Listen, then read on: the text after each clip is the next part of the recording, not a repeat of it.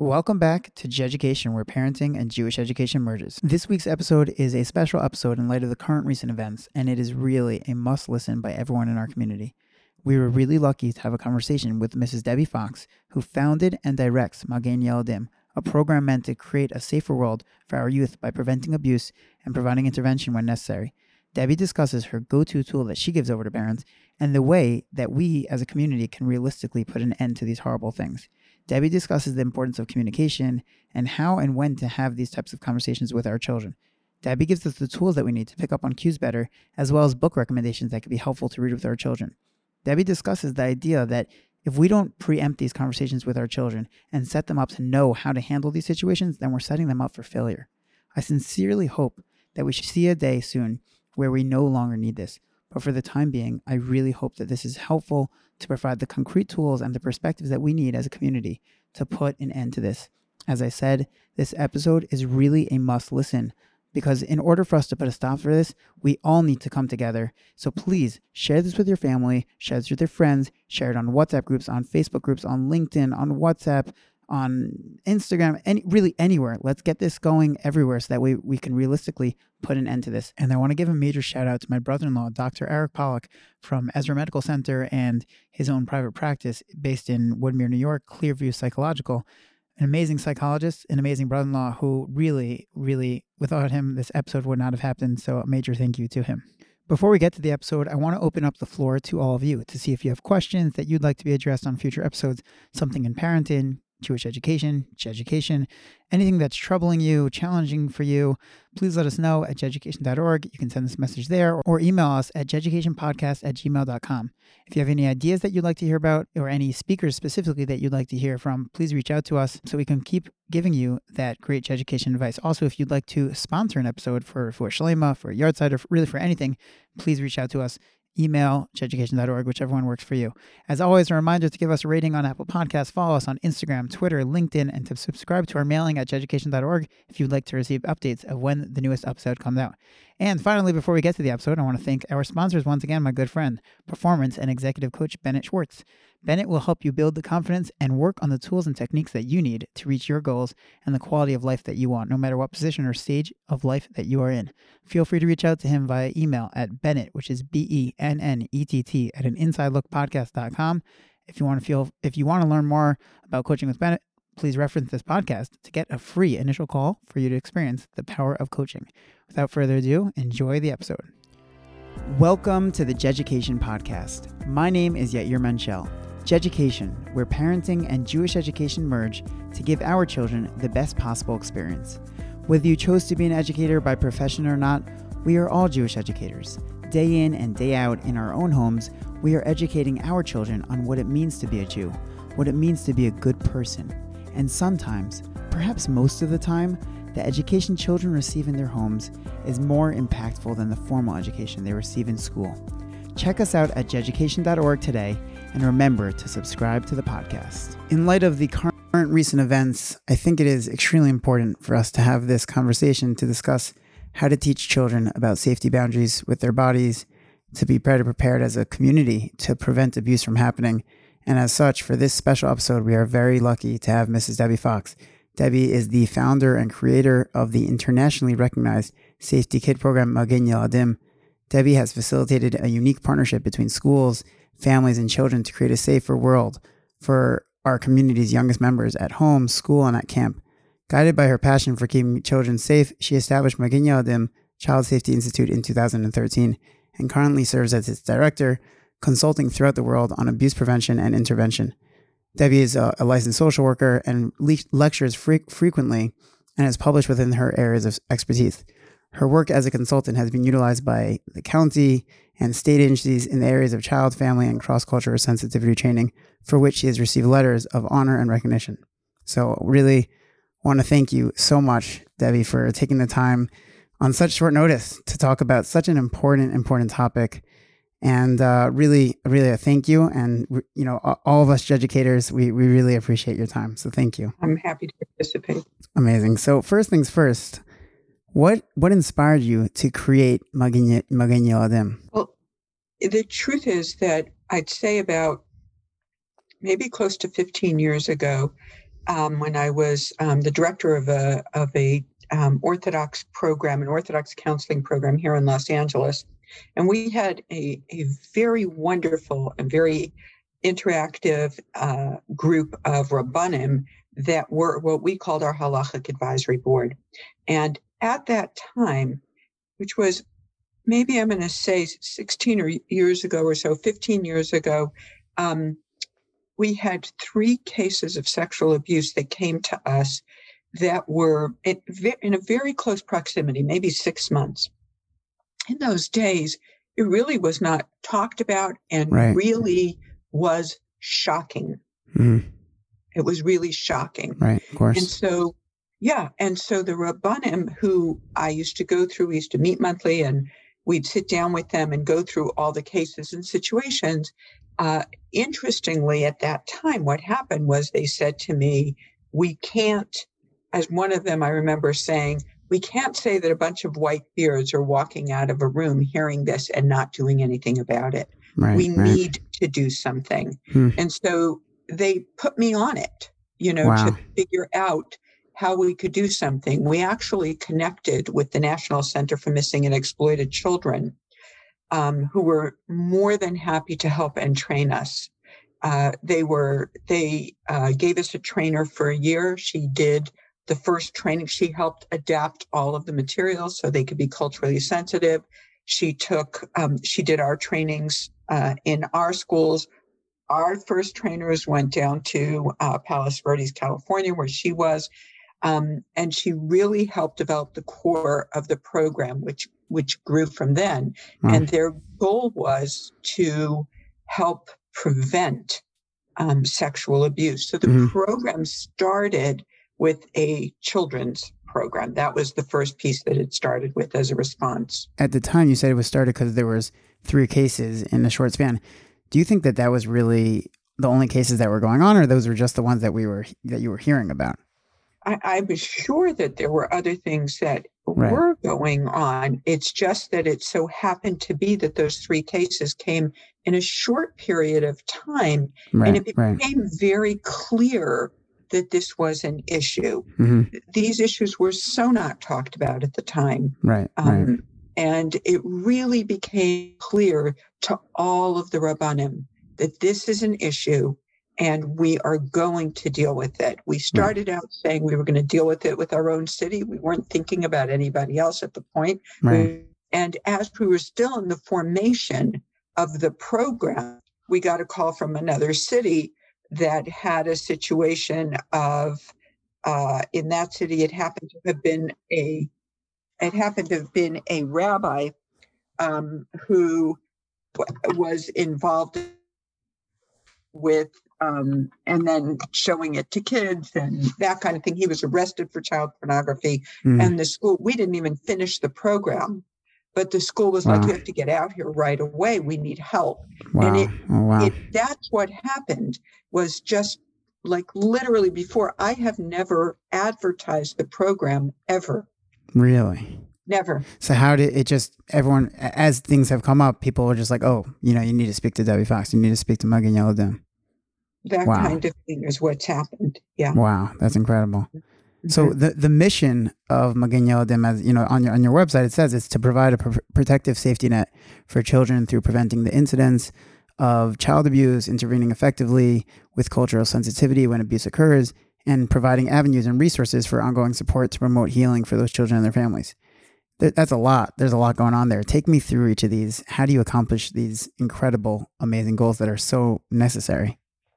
So the first piece that we do, I'm going to see if I can try to explain it this way, and with the kind of what we provide in each environment and then how we provide it. And so what our premise is that it takes a community to protect a child. It also takes a community that allows abuse. And if we don't all work together so that there are no gaps, then we're in a community that allows abuse. And so what does that mean? So what we start with is we start with schools within communities. That's where we start.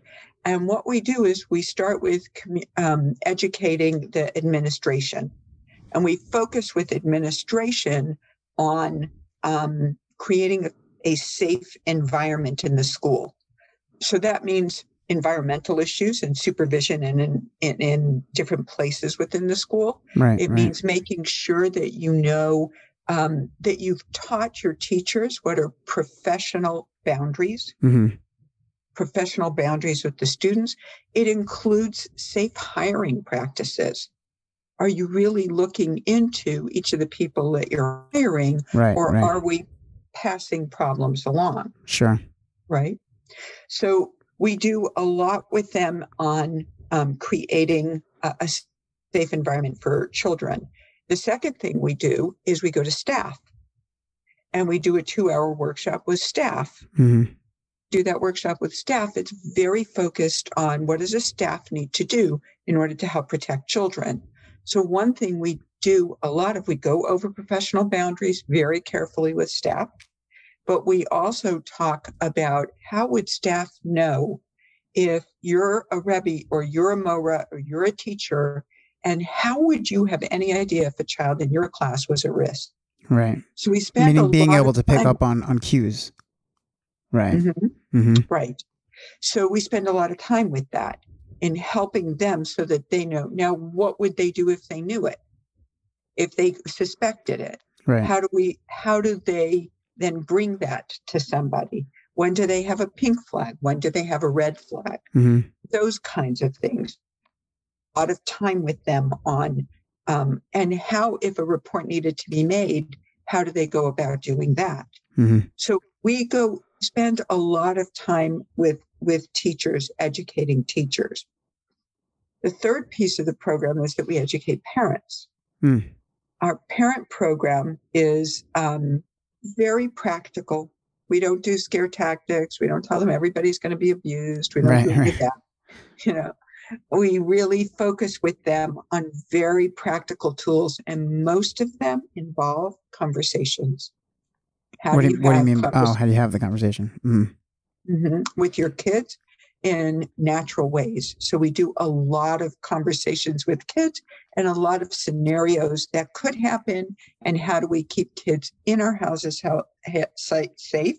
When you say conversations, you're saying conversations to be able to bring out from them if there's something going on, or not necessarily? I don't want to get there. Meaning you're saying conversations to help prevent it, meaning giving them preventative tools. That way they don't even get there in the first place. Or if they do, that they know, that a child would know, you know what, my parent talked to me about that. Right. My parents said that I need to go tell them if this happens. I just need to do that because my parent is one who knows how to talk about these things. Right. What happens in the frum community is so often parents do not bring up the topic with their kids. Right. And therefore, what kids learn is other kids talk to them, or if my parent doesn't talk about it, it's pretty scary, or it's not something I can talk about. So they just stay quiet. Right. There's that taboo. It's unfortunately, it still is a little bit of, even in the modern Orthodox world, it's also a little bit of a taboo, which is unfortunate because it's becoming less and less. But at the same time, there's still that taboo. It's like, oh, how do we have that conversation? And it's awkward, it's weird, and you don't want to bring it up. And that's what leads to this, unfortunately. And what you're saying is so true, which is there is a discomfort. Right. There's a discomfort.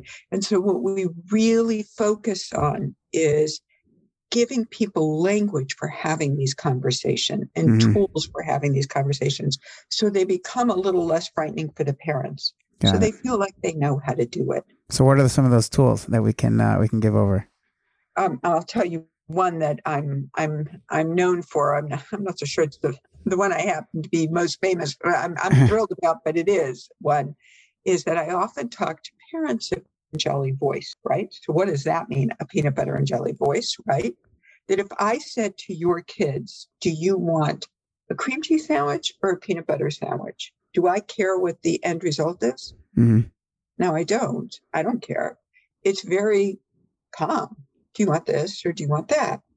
And what I talk to parents about is your voice has to be that soft, and that when you bring up topics, when children are little, when they're getting out of the bath and you want them to put on a towel because you don't want them to run around the house that way, you say really softly, "Oh, you need to wear a towel. Those are your private parts. We don't walk around like that. We keep them up." But you bring it up in ways. And then when it comes to sensitive discussions, it's important to have those same sensitive discussions in that same. Can I tell a story? Please. Okay. I have a good friend who's a psychologist, and we worked together on different things throughout the years. And he's heard me speak several times. I've heard him speak many times. We've kind of go back and forth as colleagues. And one day, maybe it was 2 or 3 years ago, he calls me up and he's like, "Debbie, I'm not calm." I was like, "What?" Like, "I'm not calm. I'm in my car. I'm not calm." I said, "What happened?" He said, "Well, you told me to have these discussions and I'm in this calm discussion. Like you tell everybody how to discuss these things with calm. And I'm having this calm discussion with my son about, we play games with private areas of the body and we never keep secrets with the private areas of the body. And we don't play games at home. We don't play games at school. I'm saying everything you said. We play a game like that." And his father said, "What do you mean?" And he said, "Me and my 2 sisters, we play a game with our private parts." And he said, "Oh, I have to go now. I'll be back." And he said, he got into his car and he called me and he goes, "I'm not calm. I can't deal with this. I am not calm." And so I said, "Do you have any idea what game they're playing?" "No, I just know I'm not calm." Right. It's just like, and so I said to him, "You know what? You have to go back. You have to meet with your wife alone, having a calm conversation, sit down at the table, put out some cookies, and say, Shlomi said that there was a game that you guys were playing. Can we talk about that?" Right. It's just that they get to the table and they practice this voice going back and forth. And when they got to the table, his wife had a jar of peanut butter on the table. Uh-huh. He told me that anytime his went up, the jar of peanut butter went across the table. Baruch Hashem, it was not nearly as complicated as he thought. It was a real opportunity for education. Wow, that's amazing. That's incredible. So how do you then accomplish these goals? So you're saying you meet with each of these different parties, and you're giving them over those skills and those tools. No, we did. I wanted to just bring one thing up. The piece I didn't bring up was that lastly, after the parents, we do the kids. Oh, so you meet with kids also? Okay, directly. Yes. So it's administrators, adults need to be a shield for the children. Right. It's the adults' responsibility to keep the kids safe. But we do teach the kids the skills. And the most important skill we teach the kids is that no matter what happens, they need to tell a parent or a trusted adult to make sure that if something did happen, it can be stopped. Or if they have an uncomfortable feeling, that it can be paid attention to. Right. Okay, that's very important. And I also saw that you have different programs. You have a Safety Cape program, Seminary Savvy, Project Safe Camp. What are the differences between these programs, and I guess what do these programs look like? Okay, so this that I just talked about is our Safety Kit program. Okay. Right? What we do is we provide train the trainers very often in different cities. Let's say Cleveland, different areas of New York do have it, where we provide a train the trainer. We have these fabulous trainers in that city, and they provide the program we just talked about, the administrative staff, parent, and children's program in their city every year. Oh, wow. And they work together doing that as a group. They go to all their schools and they do that. We have a group in Mexico City. We have an incredible program, and they do 5,000 children every year. Wow. Yeah, wow, incredible. That's incredible. So that's the Safety Kit. This is through Magen Yeladim. This is all. Right. I train them, and then they do it themselves every year. Wow. I don't go back every year. Then there are smaller communities and schools that will call me, and I'll bring a team and just do their own school. They don't, let's say Milwaukee or South Bend or whatever. We don't do a train the trainer so they can do it every year, but they have called like every 2 or 3 years, and we go back. Gotcha. Wow. That's amazing. Incredible work. So what, you mentioned that there's the tools that you speak to educators about and to the adults about, what are some of those concrete things that you talk about that are important for parents to know, for kids to know, for educators to know, for Rabbanim to know? If you could break them down for us, give us those tools and skills, especially, for those parties, so important for us to hear what are those main things? I know you said like the peanut butter and jelly boys. That's awesome. I love that. What are some other things that, the concrete things that parents should know, kids should know, educators and Rabbanim should know? Okay. So I'm going to, if it's okay with you, I'll break it down a little bit. And then hopefully if I'm off target, you'll keep me on a little bit. Sure. Is different than that for educators because rabbis have different roles. Mm-hmm. When we do a training for Rabbanim, which I do, which is difficult because a lot of Rabbanim prefer male speakers, but Sure. I would say that it has easier. I'd say it has gotten easier. But when we do that, we do talk about professional roles, even for a Rav. We do even talk about, I do a whole unit with them on the whole concept of charisma and how they use charisma and understanding the dynamics of women in their communities. Interesting. Right. And then we talk a lot about keeping their community safe in terms of shul safety, safety in their I feel like youth departments also. That's that's an area where there's so many youth, and there's a youth director and there's youth leaders who are totally in control. And how do we set that up as a safe environment? That's right. So we talk about that. We also do a unit with them on keeping their own families safe, because the Rav and his wife are often working when they are in shul, and their children are, so to speak, unsupervised. Yeah, that's a great point. And so we talk about and also they may have a lot of people at their own home as guests. So we talk about how to keep their own family safe. Right. And so that's a lot of what we do with Rabbanim.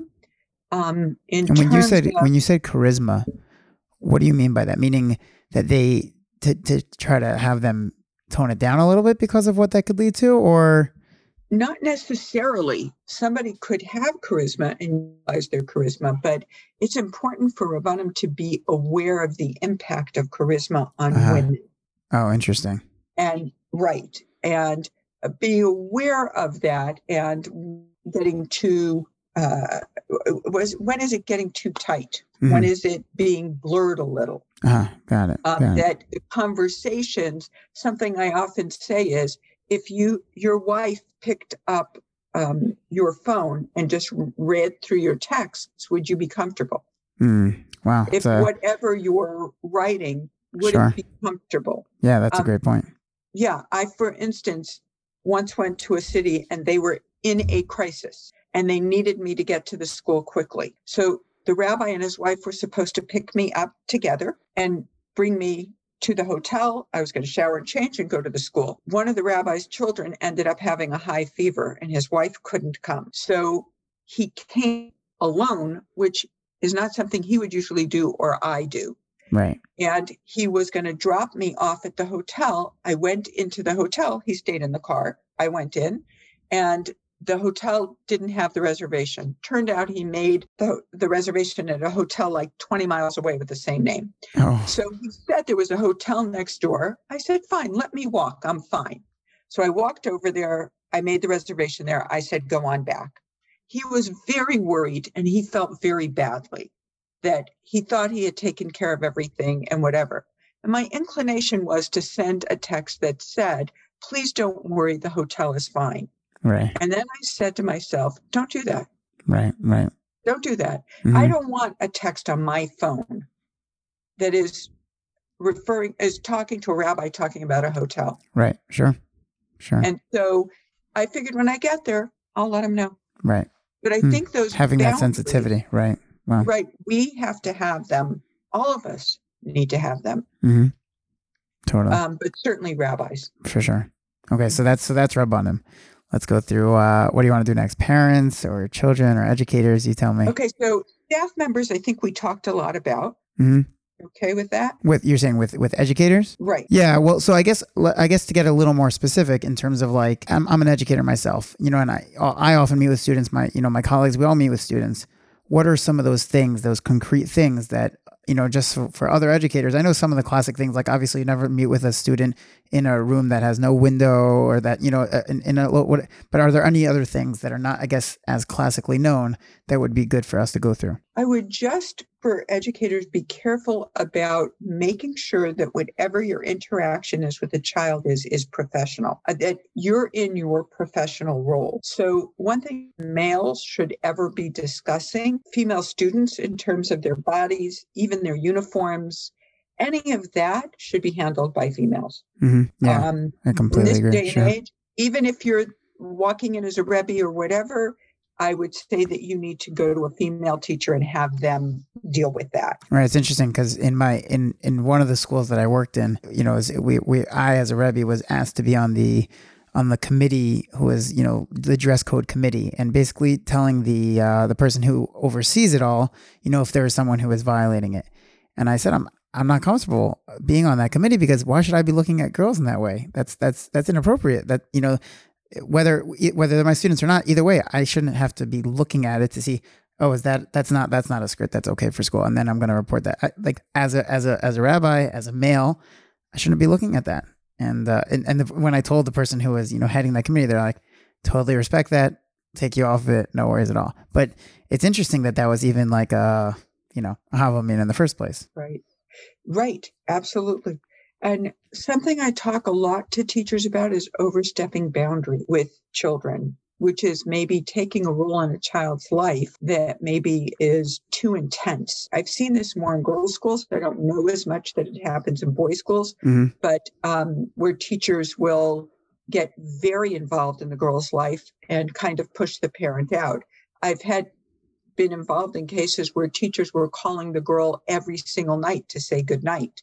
Or where girls were calling the teacher many, many times a night, tattling on parents and whatever. So,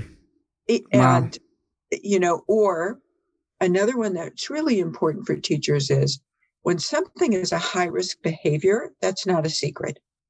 So if a child is cutting, if a child is got an eating disorder, if a child has suicidal thoughts and comes to a teacher and says, look, I'm going to tell you, but I don't want you to tell anybody. Right.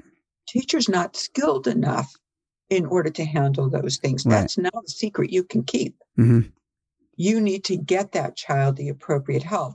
We've had too many situations where teachers feel so honored by this disclosure that they feel like, you know what, I can take care of it. I'll support you. Mm-hmm. There's more going on there. Right. And teachers also are not professional social workers necessarily. Sometimes they're, and they're not necessarily psychologists or, and therefore they're not able to deal with that in the most proper way, for sure. Right.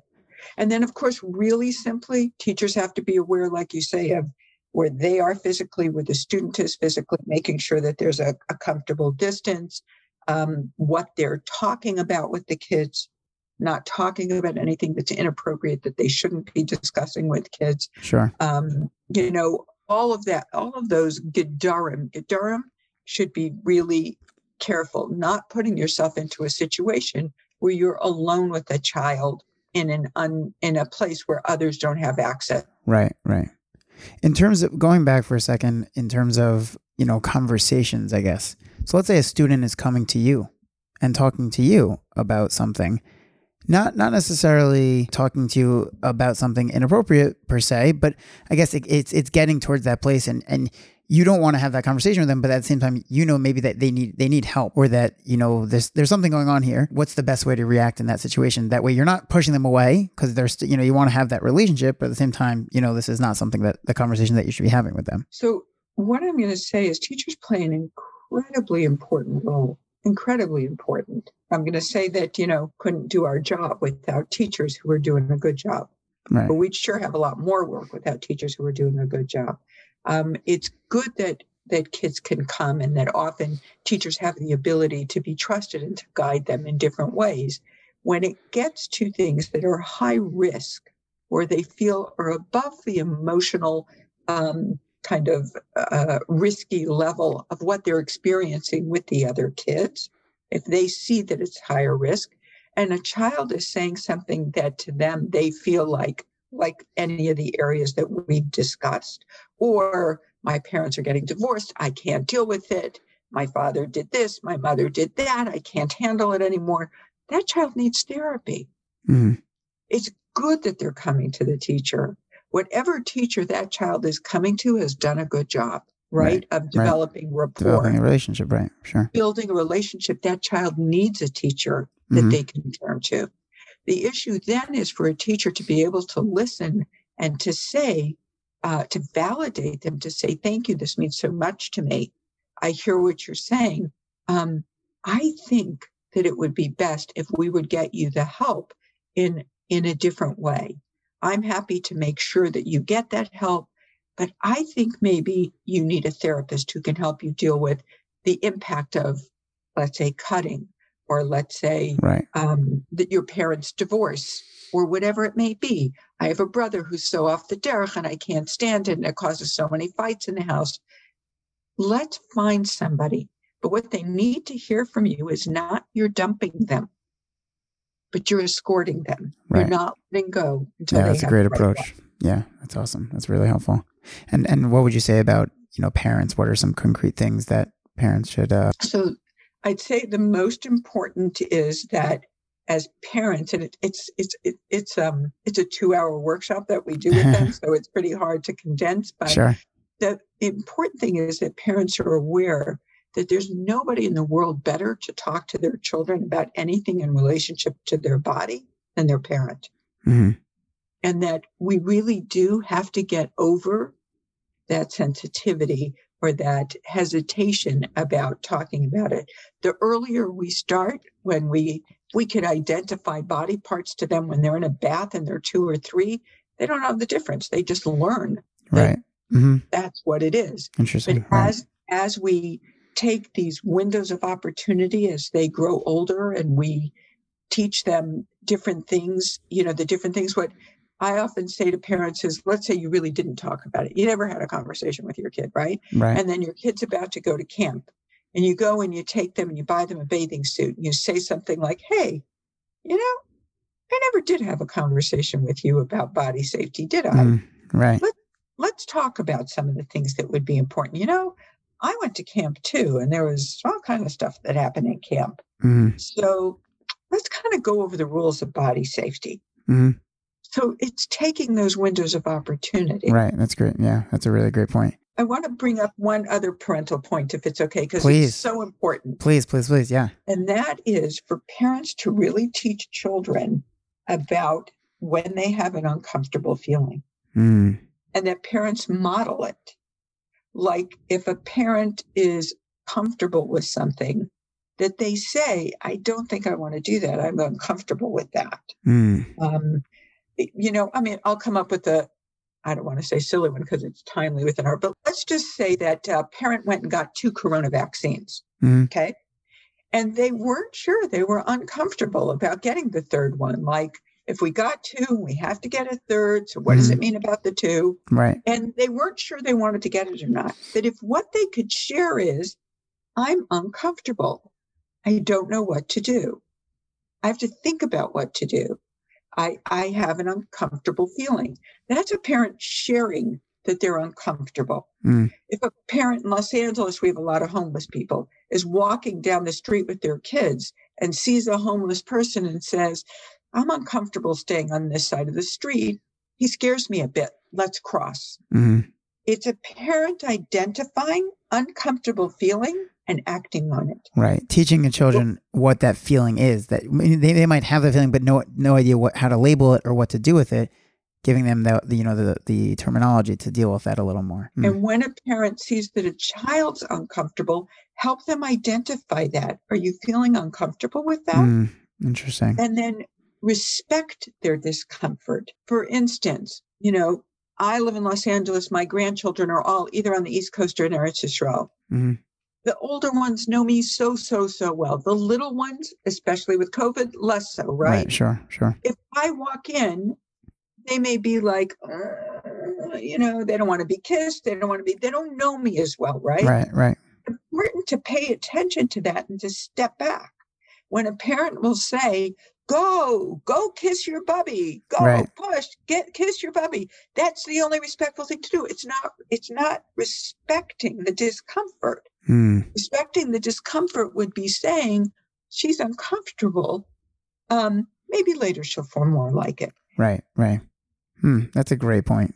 I feel like it's very common when parents, whether they're with their friends or their aunts or their uncles or their grandparents, they say like, go give a kiss. Like that's the way to do it. Or like give a high five, give it, pound it, whatever it is. It's very common for parents to push that. And especially when children are not feeling comfortable, but parents don't really, don't always, tap into that. And that's such an important point. Thank you for sharing that. Wow. And so just going back one thing, when you were saying about parents talking, using those opportunities, like when you're buying a bathing suit, whatever it is, what age would you say should parents start talking to children about boundaries, about their bodies, those types of things? Very young. And it's so much easier when they're young. Mm-hmm. When you say things like, oops, those are your private parts. We have to keep them covered. Nobody ever has the right to touch you in the private areas of your body or look at your private areas or talk about your private areas. If they do, that's a do tell. You have to tell mommy. Mm-hmm. And that's a simple conversation to have with a little one who doesn't know the difference. When they get bigger and you're just validating it, it's not frightening. Mm-hmm. Mm-hmm. And how does that conversation, what does that conversation look like at that age as they get older, I guess, meaning obviously the conversation shifts. Are there certain things that we shouldn't be saying to children? What is too much info? What is scary to tell them?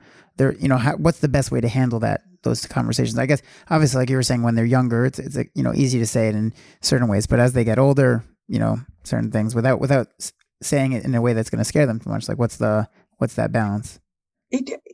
Sometimes they can tell you the balance. When you see a child's not comfortable, then they can show you what the balance is. But I'm going to say that most kids, I don't find the kids don't want their parent to talk about it. Mm-hmm. If a parent is talking about inappropriate things, there may be that's an odd situation right. out.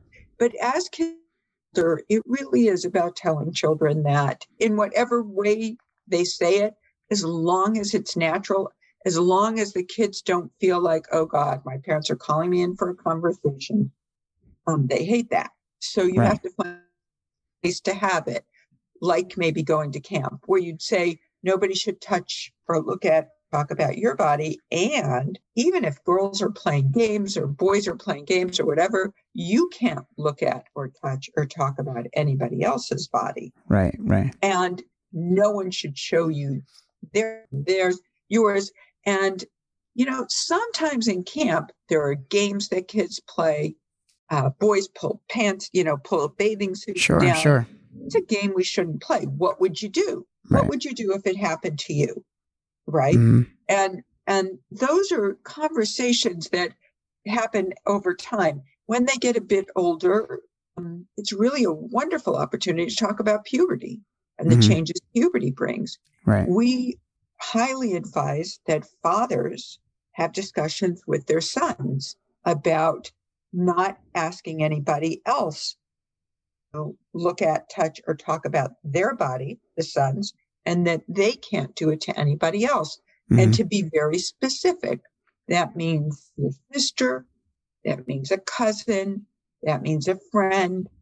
And if you ever struggle with that, I want you to come tell me. Mm-hmm.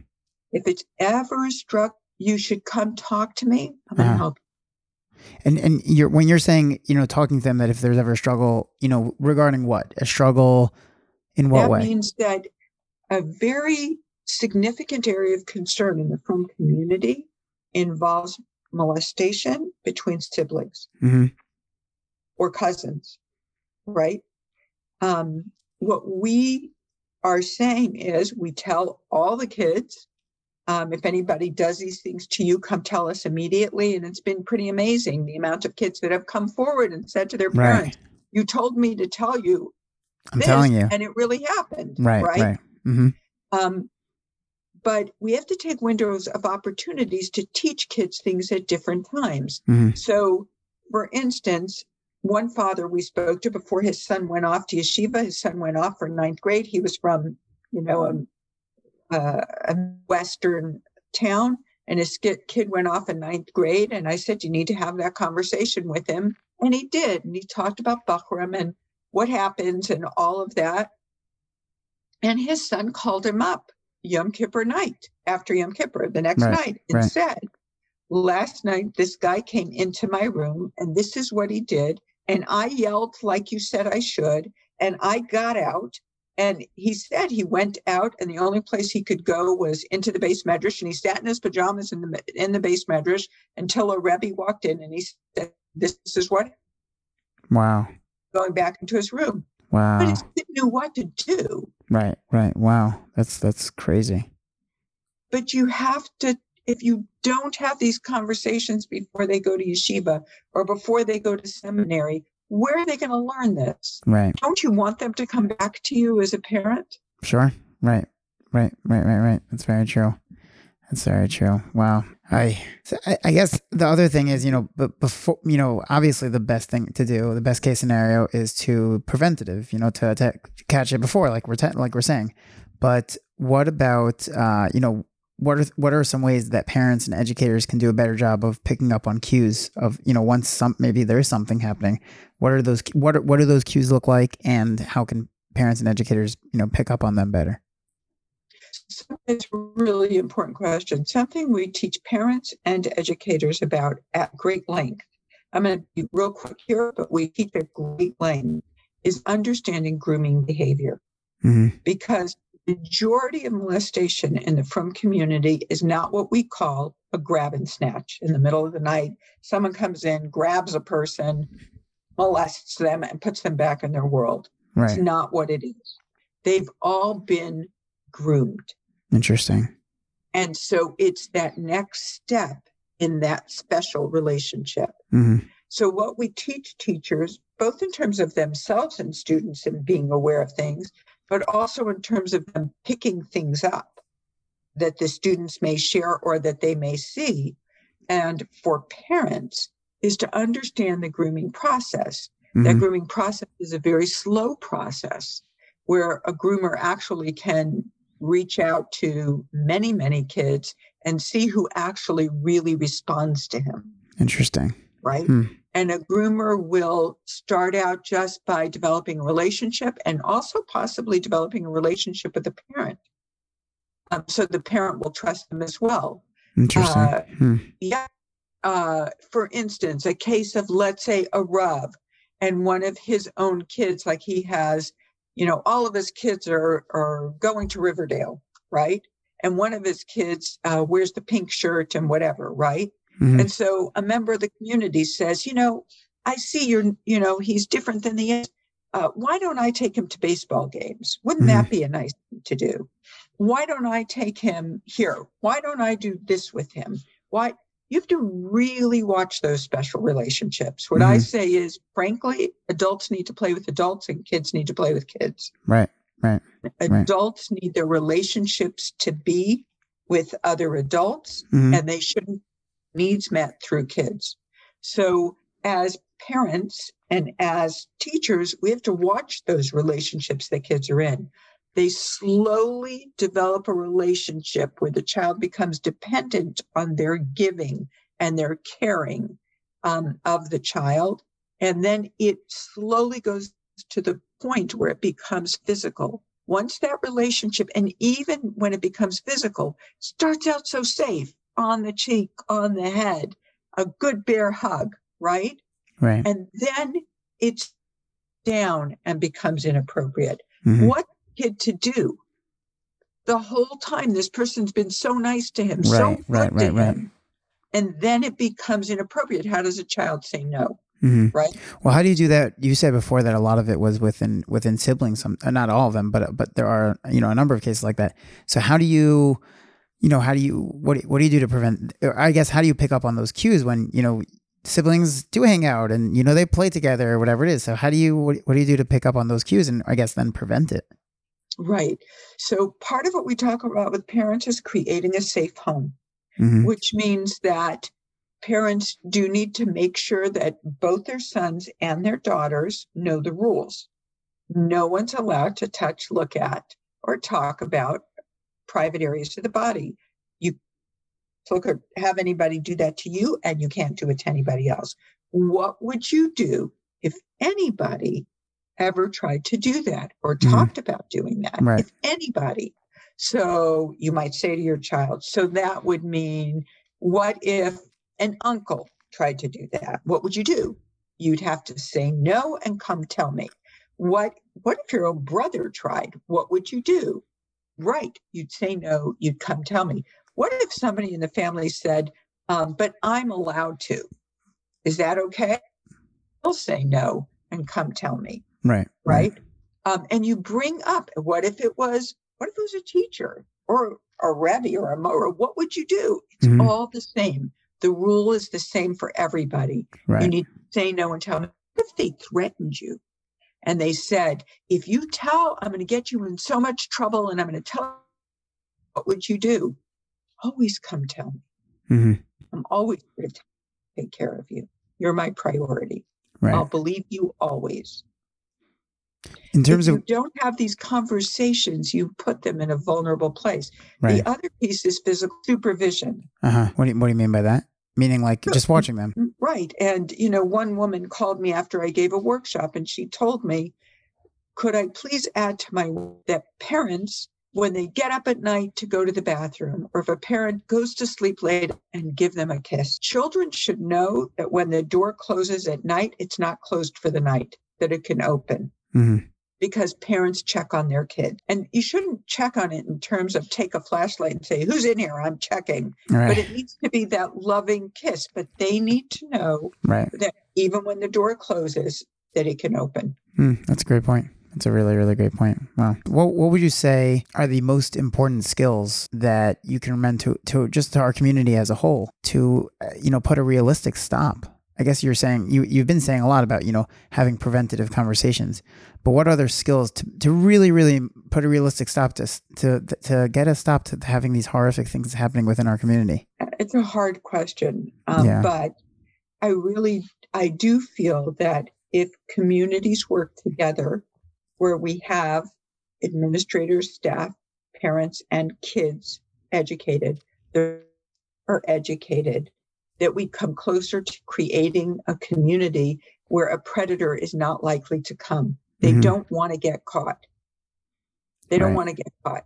So if this guy is spending way too much time with these kids, and that happens fast, and the rabbi can deal with it and say, we don't spend with kids. Adults have to be with the adults and kids have to be with the kids. And if it's a problem and it keeps recurring, then the rabbi has to figure out how to deal with that. It may be communicating to make it a safer community. And the Rabbanim are going to have to, many communities have, but I truly believe that this world, based on what has just happened with Chaim Walder, this world is going to be a different world for the Frum people. I think it has truly shown people what can happen to our children with people we trust. Right. And I think that every community is going to want to look at how do we protect our children.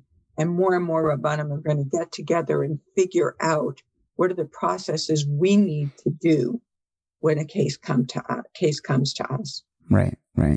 So I guess, going back for a second, we've been saying a lot about how adults should be with adults and kids should be with kids, but in camps and in shuls, specifically, I guess also in schools, but more so in camps and in shuls, often, you have kids with adults, and shuls, you have the kids with youth leaders, youth directors, camps with their counselors in the bunks and things like that. How do we create a safer environment there where it's built in that they're supposed to be like that? So I do believe, I know we came up with something called Project Safe Camp, where we were doing trainings with counselors and directors. There are other programs out there as well that do trainings, but it really puts the responsibility on the directors to be supervising the counselors as well and looking out for those special relationships that look like there could be something going on there that's wrong. Interesting. And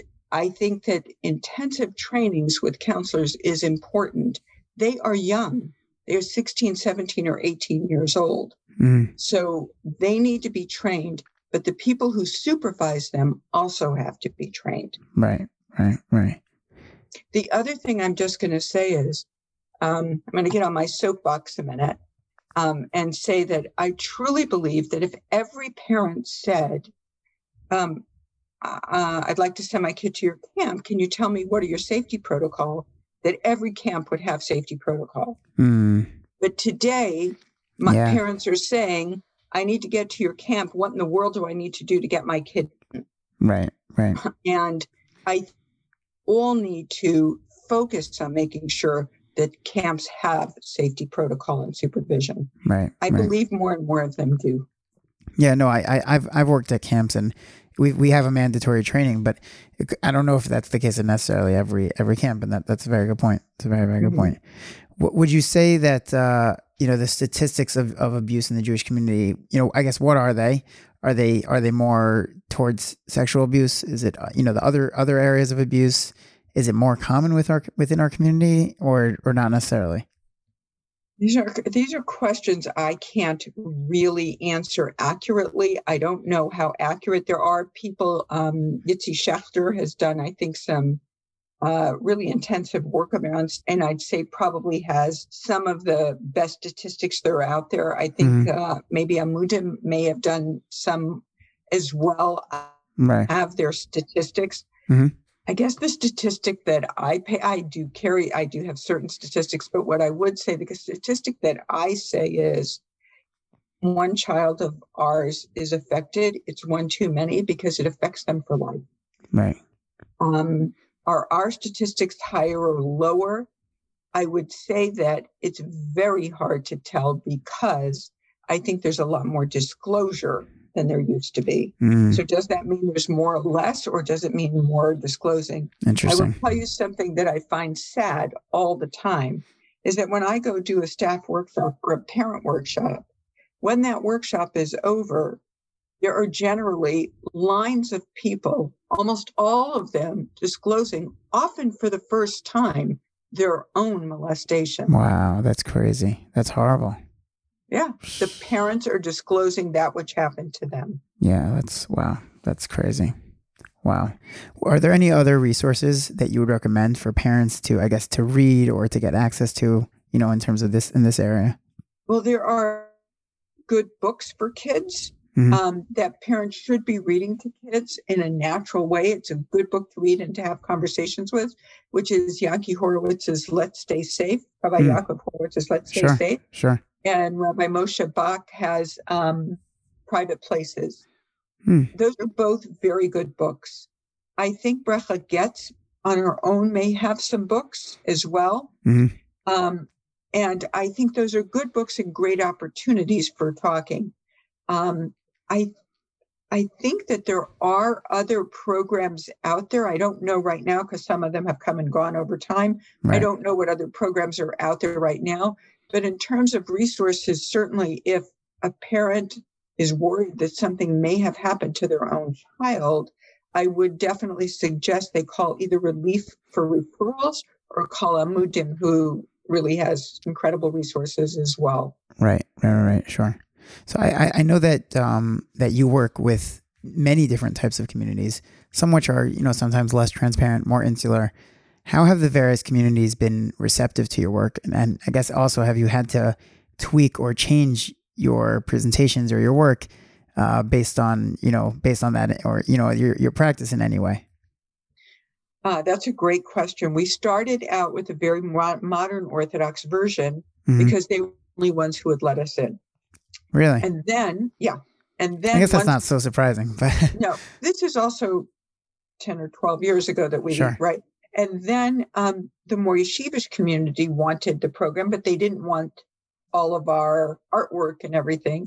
So we have a yeshivish safety kit, right? He's more yeshivish, the whole program. He's more like black velvet yarmulke and like a vest, whereas the other has more fatigues and that kind of thing. So he's a little more yeshivish.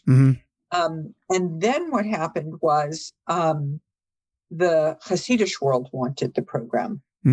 And that has been incredible. It's been an incredible experience. We spent over 2 years developing the program. Wow. There was a wonderful kind of back and forth about how to say things and how we can say things and what we can show and what we can't and all of that. But it was really interesting that they would tell me the sensitivity, but they always gave me the final word. They went to their Dayanim. They wouldn't say anything in a way I didn't feel was appropriate. But I do want to say one thing that's incredible. Their pictures show specifically a brother and a sister. Mm. Most yeshivish communities would not have wanted us to show a picture specifically of a brother and a sister in the same room. But their Dayanim said, if this is the biggest problem, you must talk about it. Wow. And so they That's did amazing. that. They also have a picture of grooming in a base medrash of somebody giving chocolate to another boy in a base medrash, which is very practical. It's very practical, their program. Totally in Yiddish. They've given it all over the New York area. I think they've given it in some other areas. And they've actually taken the program they went to Belgium. And now the whole program is in Flemish. Wow. So that's so cool. They are wonderful. I speak to them all the time. They've really taken seriously the issue of how to deal with a perpetrator if it comes up. They've taken it very seriously. So they've dealt with all kinds of issues in camps. They've really taken it very seriously. Wow, that's amazing. That's amazing. It's incredible. What would you say is the best way for educators and parents to best meet the social and emotional needs of their students and children? I think, like I said, of educators, you're with them more hours a day than anybody else. Right. And I think having good boundaries, showing them care, concern, and respect. I think that's really that's what they need in a relationship from you, that you know your boundaries, you know what your role is in their life. You don't get into other roles in their lives, but you are able to communicate with them and leave the door open for them to tell you when there are issues of concern.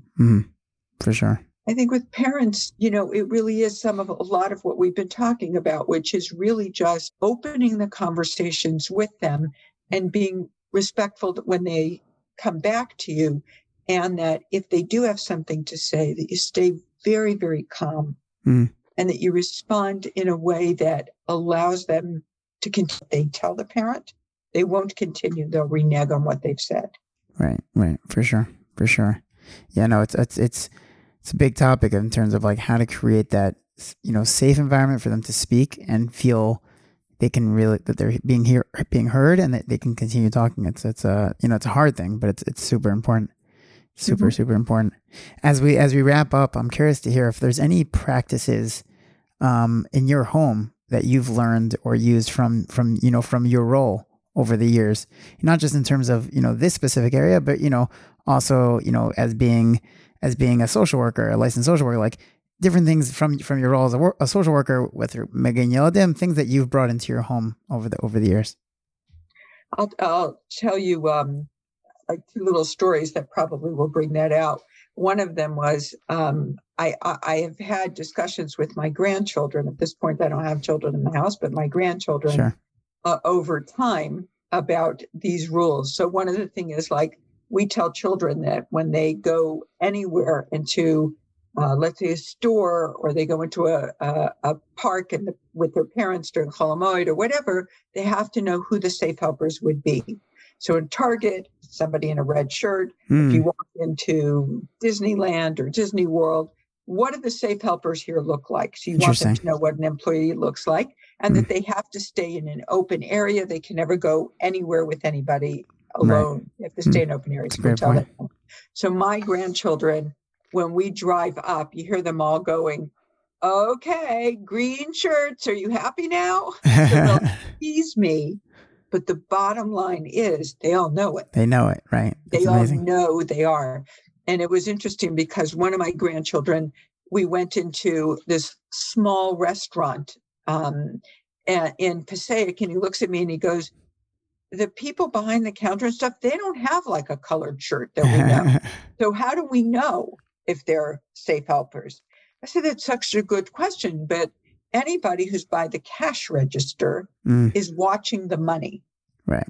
So they have to stay there. So that would be a safe person to go to. But they ask the questions. Right. Just the fact that you're planting that seed in their head, that's amazing.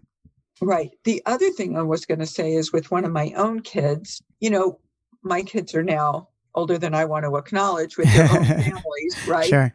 And one of them was, as they were growing up, I used to go over this stuff with them, this information with them, and that you yell no and you come and you tell mommy and tati. You have to, if anything were to ever happen, you yell no, you come and you tell mommy and tati. And it just so happens that, so we said that a lot when they were younger. And so happens that one of my kids went to BMG. More than one of my kids went there, but one of my kids went to BMG. Sure. And one morning I get a call and he goes, Mom, craziest thing happened. Last night I was sleeping and some guy came. He ripped off my blanket, started to touch me. I screamed, no! And the guy just ran away. I just thought I'd tell you. Wow. I want to tell you what I find fascinating by that. I don't believe my kid is the only kid in BM that ever happened to. Oh, I'm sure. I do believe he's probably the only one who called his mom the next morning. Right. That's probably true. And the reason is it was you yell no and you tell. I don't think he knew what he was doing. I don't think he did. It was just automatic. Automatic. That's what you do. And so I think if we keep it cool, we don't want to overdo it, but if we keep it cool and we have these discussions and you validate what they say. I used to say that one of my kids, we'd had this discussion when he was little and he was in preschool. Every time anybody went into a bathroom, I knew that was a private part. So I knew anybody who went into a bathroom, all we did is say, thank you. Thanks for telling us. I mean, it was still, no, I didn't need to know. Right. But we validated. Right. So I think those things are important. Yeah. Very important.